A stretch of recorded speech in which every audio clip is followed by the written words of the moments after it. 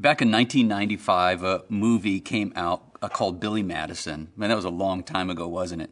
And the particular scene I want to pick up on is that Billy Madison, played by Adam Sandler, has experienced a sort of a turning point in his life, and he decides to reach out and make amends to all the people that he has offended over his lifetime.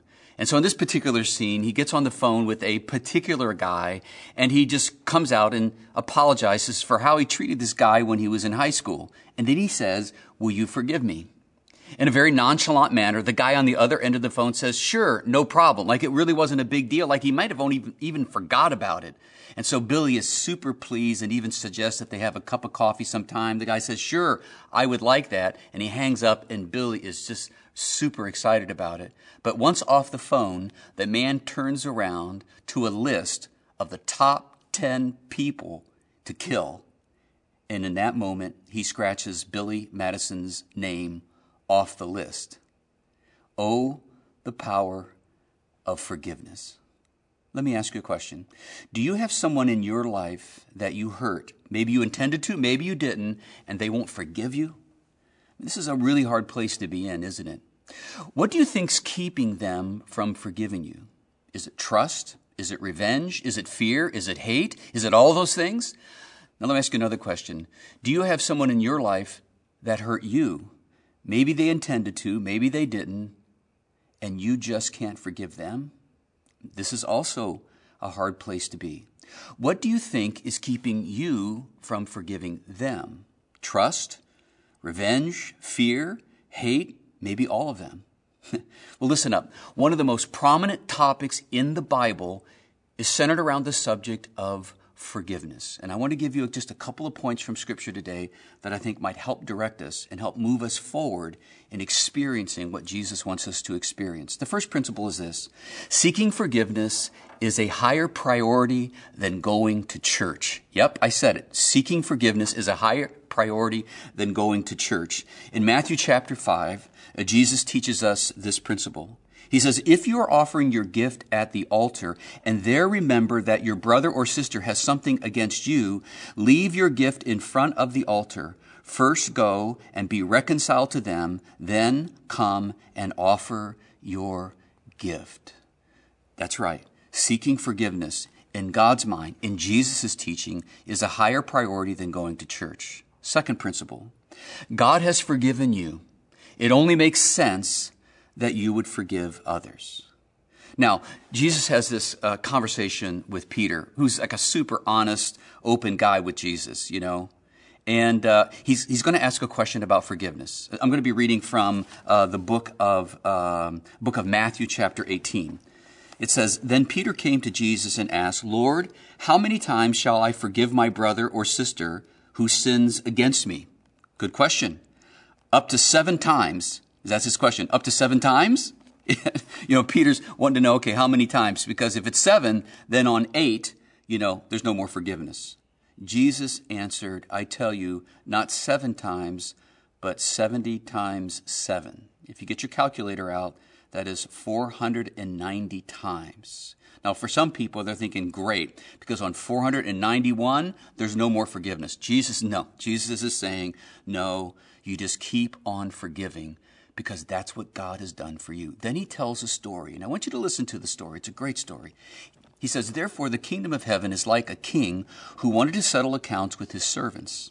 As he began the settlement, a man who owed him 10,000 bags of gold was brought to him. Since he was not able to pay, the master ordered that he and his wife and his children and all that he had be sold to repay the debt. At this, the servant fell on his knees before him. Be patient with me, he begged, and will pay back everything. The servant's master took pity on him, canceled the debts, and let him go. But when that servant went out, he found one of his fellow servants who owed him 100 silver coins. He grabbed him and began to choke him. Pay back what you owe, he demanded. His servant fell to his knees and begged him, Be patient with me, and I will pay it back. But he refused. Instead, he went off and had the man thrown into prison until he could pay the debt. When the other servants saw what had happened, they were outraged and went and told their master everything that had happened. Then the master called the servant in. You wicked servant, he said, I canceled all the debt of yours because you begged me to.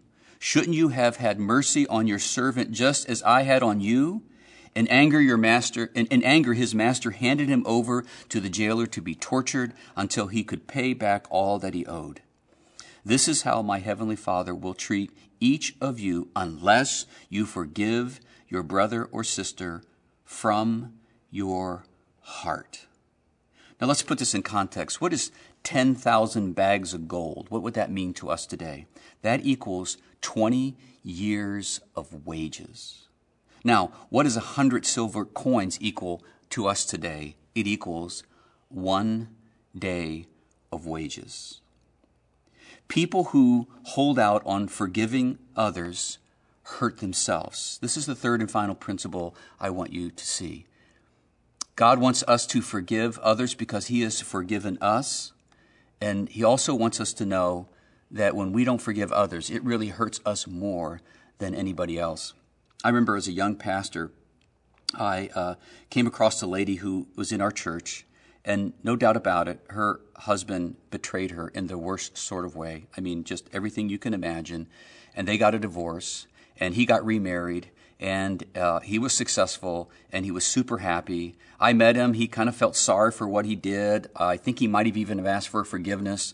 But this lady, for the 20 years that I knew her, never was able to let go of this. And she literally was one of the most bitter people that I have ever met in my life. And I remember as a pastor just saying, I swear to myself, I will never be in this position. It's just not worth it. But here's the true confession. I did find myself in this position, and I struggled. I had a couple of friends betray me in a way that just really took me down into the pits. And I remember in the early days, I was angry, and I prayed the prayer of David in the Psalms. That's what I love about David. He prayed the prayer that God would like wipe out his enemies. And I'm like, if David can pray it, and he's a man after God's own heart, then I can pray it as well. For quite some time, I prayed David's prayer, at least the first part of his psalm, before he came to his senses. I knew this principle, that this would make me a bitter person, and I didn't want to die a bitter old man, and I didn't want it to keep me from living a blessed life. And I also knew that blessing follows obedience. You have to be obedient, and sometimes you just do the right thing and then blessing will follow. And for quite some time, with my teeth clenched, I would say, I forgive them, I forgive them. But it didn't take. It wasn't, as Jesus just said in the story, it wasn't from the heart. True confession. It took me 2 years to finally get there, where my heart and my head were aligned, and I was able to actually forgive and to forget. So today, I'm the Bible teacher, but today, I'm not your best model to be held up on what forgiveness looks like. But God's not finished with me yet. I'm working on it. But I do think that God has brought us someone who I think can help us with this topic. Well, Daryl Burton, friend, I'm so excited that you have honored the Westside Family Church today to talk to us about this important topic of forgiveness. Some people know your story. I know your story because we broke bread together when you shared it with me. And I want to now introduce your story and the power of forgiveness to our congregation. We got some folks that could really use this, and I'm one of them. So what I want you to do in telling your story is share what was going on in your life back in 1984, some of the good things that were going on. Well, Randy, thank you for having me here at Westside. In my life back in 1984, I had just enrolled in college. I was a new dad, happy about my little girl. I had a 7-month-old daughter, and I had a chance to spend time with her 3 times. And I wanted to raise this little girl. You know, that was probably the proudest moment of my life during that time.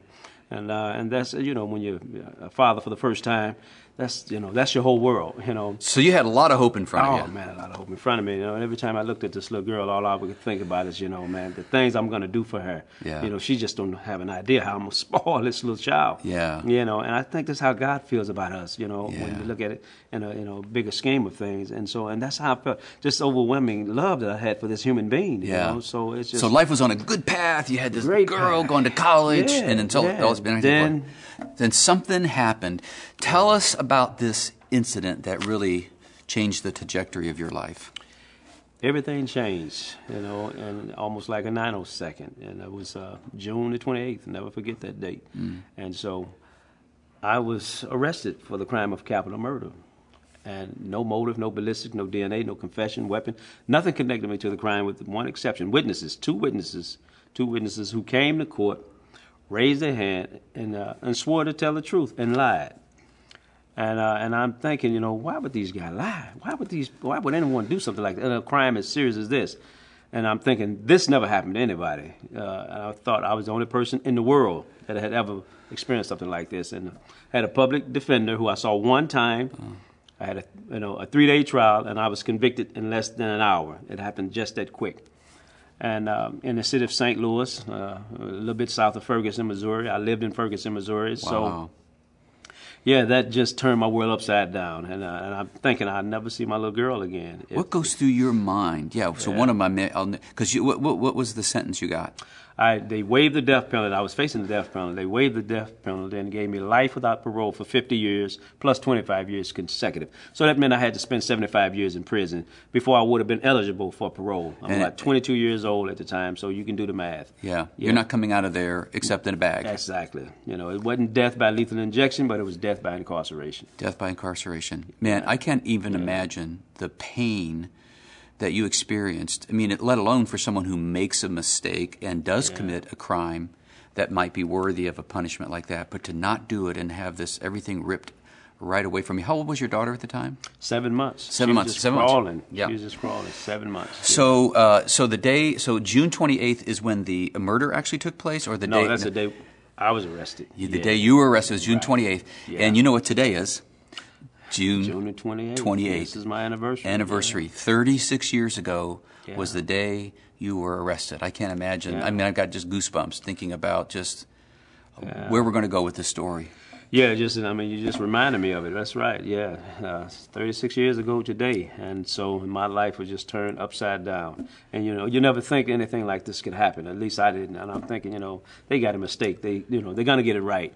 Didn't fit the description. Several people at the scene of the crime said it was a medium to light-skinned person who committed the crime, the suspect. Well, I'm dark-skinned. Right. And they said it was a short guy. Now, I'm not 7 feet, but I'm not short either. Right. So there was this, but they didn't really lean into that at all. At all. No. And one thing that you mentioned when we were sharing dinner together, that even within the African American community, there is sort of almost a prejudice against skin color. Can you tell me just a little bit about that? Yeah, Randy. Actually, in my community, being as dark as I am, the fair-skinned African Americans or lighter-skinned African Americans, they get treated better. They're considered to be the smartest, the brightest, the ones who most likely to succeed, the most attractive. So even in the black community, folks who are my complexion, we sometimes get treated, like second-class citizens, and it's unfortunate.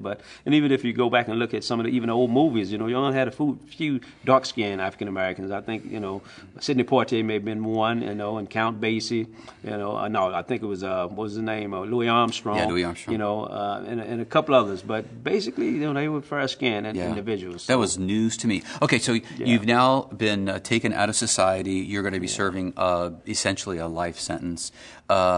What was your emotion over? You had some issues, right? Tell me about all of that. Yeah, I was filled with rage and anger, and hate. Literally, I hated the entire criminal justice system. Anybody that had something to do with the criminal justice system, I held hate in my heart for them. Anywhere in the world, if you was judge, police, prosecutor, lawyer, corrections officer, guard, and I knew that wasn't right for what a handful of people did to me, but I couldn't get past the hate. I was filled with a lot of hate and a lot of rage, and it was a long time before I could get past the hate. Very long time.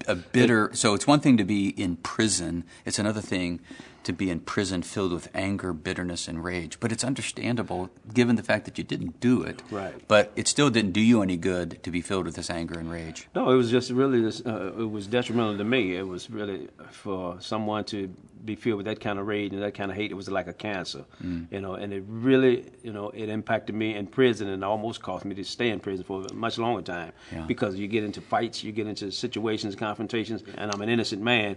And so in prison is just, you know, horrible places. It's really hell, the epitome of hell on earth. And but I had to do something with that anger because I knew it was a cancer. I knew it was affecting me, and it was a spiritual prison, as you said. I had to do something with the hate, you know, and the bitterness. Yeah. So everybody knows we're going to get around to the number one solution of all times, whose name is Jesus. So where does Jesus come? How does Jesus come into the picture for you in your relationship with him? How long was it, et cetera? Tell us that story. Well, it took a long time. It was quite a long time before Jesus came into my life. I grew up in the Baptist faith tradition. I got away from the church, you know, at a certain age. After I didn't have to go to church in the Baptist faith tradition, my grandmother made us go to church. Right. Sunday, Monday, Tuesday, Wednesday, it was a lot of church going. And so at a certain age, I'm not going anymore. And my grandmother said, you know, one of these days, boy, you're going to need Jesus. I hope you remember to call on him. And I just dismissed it like, yeah, what up, Grandma? But she was right. Jesus came into my life, you know, after many years of being angry and bitter and filled with rage, you know, and hate, you know, and I never, you know, called out to Jesus. But my grandmother's words, she had died, was ringing in my head. But it was a time and a moment when I said, you know, what do I have to lose? And I wrote him a letter, literally, and said, Dear Jesus Christ, if you're real and you and I know I'm innocent, if you help me get out of this place, not only would I serve you, I'd tell the world about you. Sincerely yours, Darrell Burton. Didn't have a mailing address, but I wrote it for two reasons. One, it was when people talk to me about Jesus, I'm like, look, I've written him a letter. I haven't heard from him. Okay? He's not answering my mail. And I wrote it literally, you know, pen and paper. At some point, I was challenged to read the Bible, and I did, and I saw this verse in the Bible, one verse in the Bible, Gospel of Luke 23:34. When Jesus was being executed and crucified, he said, Father, forgive them, for they know not what they do. That verse touched me. I said, that's divine. How could this guy being killed and as an innocent man forgive these people? Right. And he's innocent. That's something that, you know, just if he could forgive at the point of death, I felt I had no excuses. But it still didn't happen overnight. I was still bitter and angry, and I prayed for people through clenched teeth. I'm going to pray for them, but you know what they did to me. Make them turn around. You know they lied on me. I was so angry, and I just gave up and said, you know, God, I can't forgive these people. It's too hard. And something whispered to me, ran in my spirit, and said, no, Darrell, you can't forgive them. But I can forgive them through you if only you would let me. And then I look back at that verse and I noticed Jesus couldn't forgive them either. That's why he said, Father, forgive them. For they know not what they do. It was too hard for Jesus in his humanness. Forgiveness can only come from God through us if we just let him. That is a big deal. So Jesus gave you not only the ability to forgive, but he gave you the pathway through God to forgive them through you. Absolutely. And it started to take, right? Yeah, it started to take, and it took hold to the point where Randy, at some point in that prison experience, I became free inside me. That spiritual prison no longer existed. The guards, the walls, the gates, the locks, everything just melted away. I didn't see it. And inmates and guards even said, man, you're walking around this prison as if you're a free man. It's like this place don't even exist. You know, and I was smiling, and I said, and it doesn't. I'm free inside me. Even if you never get out of this place. Never get out of this place. That is about as powerful thing as I've ever heard. If they never let me go, I am already free. I am free-born is what Paul said. I'm free-born. So you can't encage someone who's free in Christ. And that's what I felt, you know, inside of me. Wow. And I was. 8 years or so later, you know, they released me physically. Yeah. You know, I said, Darrell, you know, they said you're free. I said, man, I was free 10 years ago. Yeah. You guys are just catching up with my body, but I've been gone. I left that prison 10 years ago. So this is a 180-degree turn. Yeah. You're a free man, even though you're still incarcerated. And we were just talking about this earlier. John Grisham's new book, Guardian, actually talks about this organization, Centurion. And we also had a chance to talk about the Just Mercy guys, you know, that Jamie Foxx put, you know, we talked about, you know, those guys as well. So tell us about this Centurion organization and the journey with them. Centurion is the first organization in the world that was helping innocent people get out of prison. I didn't know that they existed. They're based in Princeton, New Jersey, and I saw them on a 60 Minutes program. They were helping this lady get out of a Texas prison. She had served 9 years for a murder she didn't commit. So I wrote them in 1990, and they wrote me back, and basically what they said is, well, we help innocent people get out of prison who are innocent, but we have 1,000 cases as backlog. It would be 10 years before we get to your case. What they told me in 1990. I said, well, I'm going to write you for 10 years because I had 75 years, actually. And I wrote them for 10 years, and it was 10 years later they took my case in 2000. And then it was 8 years after that before they got me exonerated. Okay, but when they first came in to see me, when he come into prison to see me, and it was almost like, you know, I mean, it seemed like God just opened up, you know, this door, you know, of hope, you know, and of freedom, you know, and of someone who's going to really, you know, fight for my liberty and fight to, you know, prove my innocence. And these people like angels, you know, who walked into my life, and it was something that connected with me. Three things that connected with me that Jesus, you know, I think God gave me three signs because I needed some signs. Yeah. You know, one was the organization was called Centurion. Yeah. Got the name from the Bible. Okay, when Jesus was crucified, a centurion said, "Surely this was an innocent man." That was in Luke's gospel also, 23:47. That was the first sign. The second sign is the man who founded the organization. His name is James. Yeah. One of Jesus' apostles' name is James. Yeah. So, and I saw these things, but I'm still not quite a believer. I'm thinking these coincidences. The third sign was the kicker for me. The lead attorney who helped me get out of prison, well, her name is Cheryl Pilate, as in Pontius Pilate. Oh. I'm like, you know, God, you know, I basically said, show me a sign. Well, that was it. I couldn't get a clearer sign than that. And so I really began to fall, you know, in love with this guy named Jesus in this book in the Bible and these stories. And I said, you know, if these folks could go through what they went through 2,000 plus years ago, then that's hope for me. So you write them for 10 years. Yeah. God gives you these signs, and then after they take your case, it still takes 8 years. 8 more years. So you see, people that are watching this right now, I can't even fathom. I can't fathom this. And I had already done over 6 years. Yeah. So you're talking almost 25 years. Yeah, about 25 years. Okay. Yeah. So you're finally exonerated, right? They go back and declare your innocence. They go back and just look at simple facts. Well, they found this lady who had came to the trial in 1985. She told the police the day of the trial, "You got the wrong man. He's too dark. My dark skin." I used to be ashamed of my dark skin growing up because I'm darker than all my siblings. They hid that. They didn't let her testify to that. In 1985, they hid that. 84, 85, they hid that information. That didn't come out until 2007. You know, when this lady, they found her in Baltimore, Maryland. She had moved away, and she was not a young woman. She's still around, waiting for a chance to tell a judge in the court there's an innocent man in prison. They also found that one of the key witnesses for the prosecution, they made deals with this guy, basically paid for his testimony. Yeah. And so, you know, they hid information about him. He had, you know, they said he had 2 convictions when he had 12. They said he was facing 2 years in jail. He was facing 30 years in jail. So that's what motivated him to come and lie. I cannot imagine. Okay.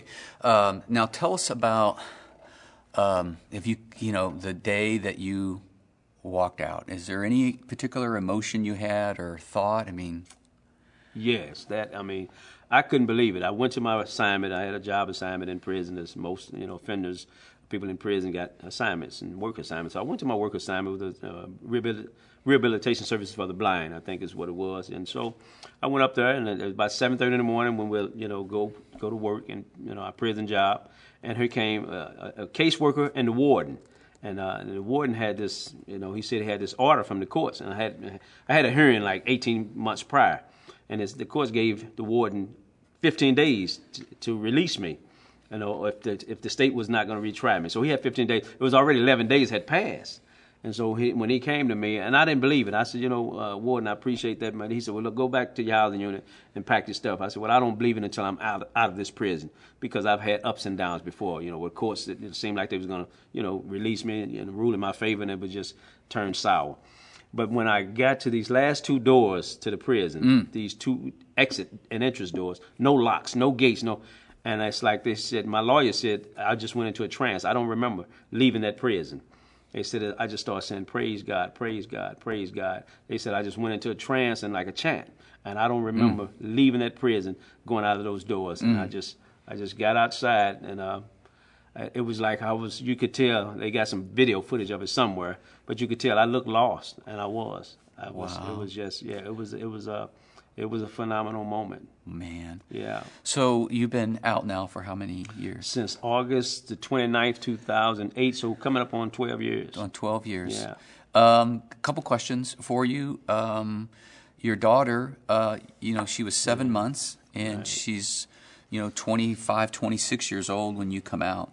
Right. That's right. She was a young woman. Yeah. And she didn't really, you know, grow up to bond with me. And so that's been a struggle even to this day. That says something was taken away from you. Yes. And she was moved in and out of foster care homes, I guess, and things like that. She grew up in foster. So that unjust conviction to you just didn't affect you. That's right. Yeah, we need to pray for her, man. Yeah. And your relationship with her. Yeah, but thank you. Yes, that's what I've said this. One sentence created 2 prisons. Wow. And it did. Wow. Because it imprisoned my little girl who didn't get a chance to know her dad, and locked her. And then her mother lost parental custody, and she was in foster care system. And she turned out well, man. I can't take any credit for it. She graduated high school on time.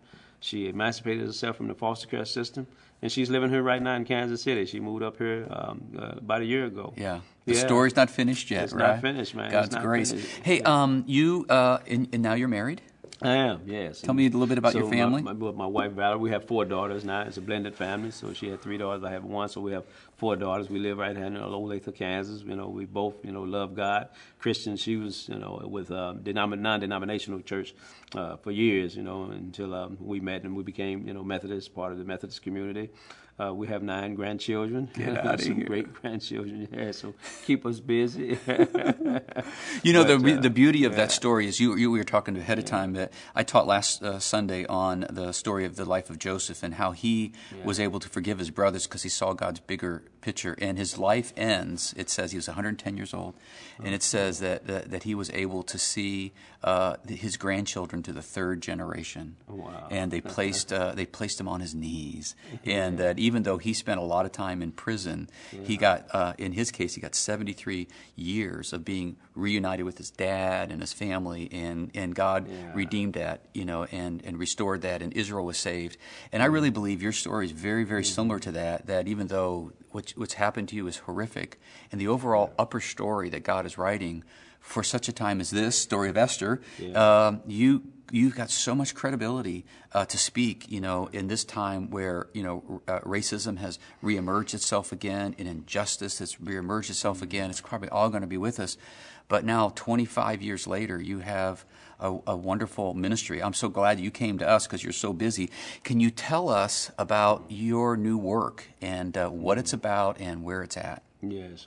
Yeah, well, thank you for asking and setting it up like that. I've heard the parallel to the Joseph story by several people, and I can see some, analogies to that story as well, and that kind of suffering. But I just think he's much bigger life figure than me. I'm just, I'm not sure right now in my mind. Pretty similar. Thank you. I appreciate it. But yeah, we have Miracle of Innocence is an organization that Lamont McIntyre and I started. 2 exonerees. Lamont, he was in Kansas prison for 23 years. I was in Missouri prison for 24 years plus. When I say 24, I round it off to 25. But it's an organization to help innocent people get out of prison who are just like us. They're sitting in prison and they sit in these cells and they're innocent. Actually, factually innocent. They didn't commit any crime. They had nothing to do with the crime. Don't even know about these crimes in most cases, and most of them for murder, where they have to stay in prison for life. When I came home, I was homeless in this community for about a day or so. I didn't have any resources, nothing that, a person who committed a crime, when he come home, they give him housing, transportation, communication, job training, and life skills training. They don't do that for innocent people. If we don't get compensated by the courts, we have to figure it out on our own. Even though I lost 2.5 decades, I lost 25 years. And I said, man, this is just wrong. And the legislatures and people who, pass laws, they never say anything about innocent people. And so that's why Lamont and I, we started this organization with 2 purposes. First, help innocent people get out, and then help them once they come home. There you go. We have to help them going forward. Yeah. Because they're not going to have any assistance. If they don't get compensated by the state or anything like that, don't get a judgment from the courts, they're going to be just like I was. You're basically going to be homeless and trying to figure things out all by yourself after you've lost 25 years, which is that's another injustice. It really, really is. Yeah, I mean, I couldn't imagine that if you were falsely accused of something, you lost 25 years of your life, that somehow or another there would be some sort of compensation for you. You went out all on your own, and you got some cases already pending, right? You got Yes, we have 4 cases that we're working on, and we have 12 cases that we're considering, but we have actually 4 cases. 1 in Kansas, 3 in Missouri, that actually we have what we call lawyers who've gotten these cases, back in court. One of them is close to getting back in court. 3 of them back in court. And then we have 12 cases that what we call developing, and in our research team that looking like it's pretty close. Then we have hundreds of requests. Yeah. Just like you experienced. That's right, hundreds and hundreds of requests, and so we can't even begin to answer the call to all of those. I can't imagine because the cost. I can't imagine the day that the first person that your ministry. Right. That's right. I can't imagine the emotion for you. Oh, man, and that may be soon. As we were just talking about this at our board meeting yesterday. We don't know how close we are, but we know we're pretty close with some of these cases. If Westsiders wanted to know more about this ministry, what's the website? Okay, the website is miracleofinnocence.org. Miracleofinnocence.org. That's why we call it Miracle of Innocence, because we're miracles. To be someone exonerated and proven innocent after 25 years of wrongful conviction is a miracle. Yeah. And so it's miracleofinnocence.org. Daryl, you've taught us so much today about forgiveness. Would you mind praying over not only the Westside folks, but the people that watch all over the world that are really struggling with the subject of forgiveness today? You've taught us so much. Would you now pray for us? Oh, absolutely. Let us bow in prayer. God, we just come to you. Lord, we just ask you, take our hearts and create in us clean hearts and give us hearts of forgiveness. Give us hearts of hope. Give us hearts of grace and mercy, and redeem us by your blood. And let us, dear God, know inside of us that the best of us, dear God, perhaps has not even been revealed, And so we just pray a blessing over Randy and Westside her family church, and that you continue to use this as your vessel, as your body of believers that can go out to the world, dear God, and just heal those who are hurting, provide them the comfort that they seek, and just, dear God, give them even right now, Lord, these necessities like food and water and shelter and clothing. I mean, you know the needs, and that's what Jesus, whenever he performed a miracle, most times it was because that was the need. And so we just pray to be just yielded vessels, dear God, and humble spirits that we too can be used. And anyone, Lord, in the world who may hear this telecast, dear God, let them be touched and to know, dear God, that there is hope. And an acronym for this word hope is hold on, pain ends. And for that, dear God, we give you thanks. We just lift this prayer up to you. We place it in your care in Jesus' name. Amen. Amen. Thank you, my friend. Brother. God bless you, man. Let me ask you, church, anybody that's watching online anywhere, can you imagine that your story is the story of Daryl Burton? I can't even imagine. I mean, I was choked up. I had goosebumps. I don't know about you. And here's a guy that was able, through his relationship with Jesus, to forgive the people that offended him. And he's moved on with his life, and God is using him in a very profound way.